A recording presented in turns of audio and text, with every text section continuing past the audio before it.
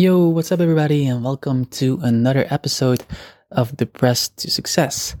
You know the deal. This is the place where we can be real and we can talk about how we feel. In today's episode, I wanted to share a little bit of my process. And if you have listened to the last couple of episodes, I haven't been feeling that well. So a lot has happened in the last couple of weeks.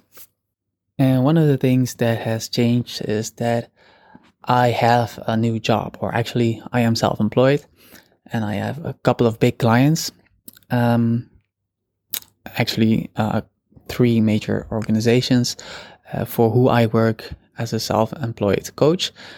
And under those companies or organizations, I see various clients. And for that, I am very grateful. So the thing is that when you work with a lot of clients and you try to make a planning, you can imagine how difficult it can become.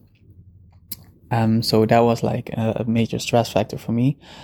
But the funny thing is sometimes when I am not that busy as that I am now, then I give my head space to fill it up with thoughts, positive and negative.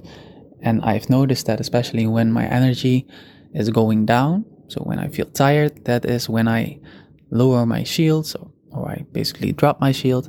And that is when I become very susceptible to negative emotions. Also, being an empath, sometimes I draw in negative emotions from the collective or for somebody else. This is a different energy field that you cannot see by the naked eye, but of course, if you are an empath, you know how it feels. And this is something that I've become more and more conscious of, and I'm trying to shield myself. So now I'm in the middle of finding my balance, trying to plan in all the clients, and being somewhat of a pleaser, you can imagine how stressful it can be trying to fit everybody's needs except myself. And that is the trap that I have been falling in time and time and again. And this is something that is coming up to the surface for me to shine my light on and to think about what I can do different. So for me, it's an important part to be of service. And that is, of course, to all the beautiful souls living here in the world, but I often forget myself, and I think this is the major lesson that I have to learn. And I've seen like a funny drawing or a funny picture on Instagram, and that kind of sums it up. So I always say yes, I always try to do my best for everybody, but sometimes I feel head responsible. So like I am the only one responsible for everybody's mental health and well-being.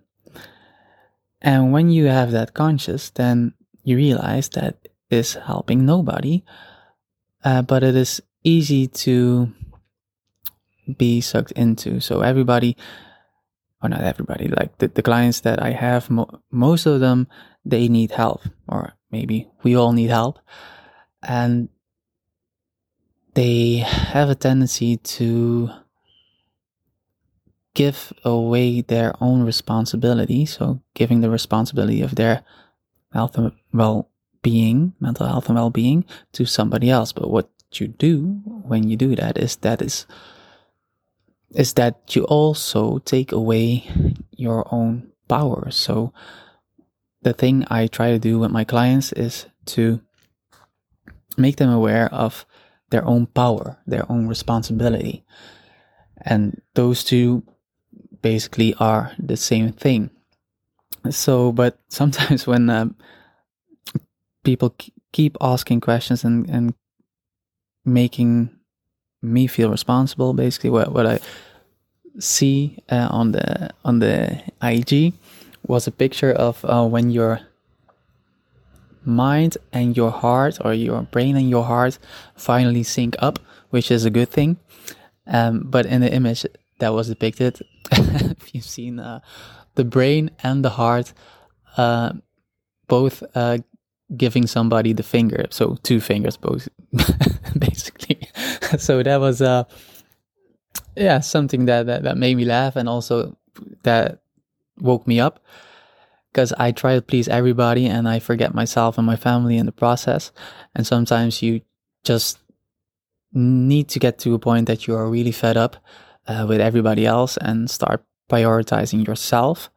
I'm not saying that you should flip the finger to everybody you see in the streets or whatever, but I think it is important to know that we are aware, that we are responsible for our own health and well-being.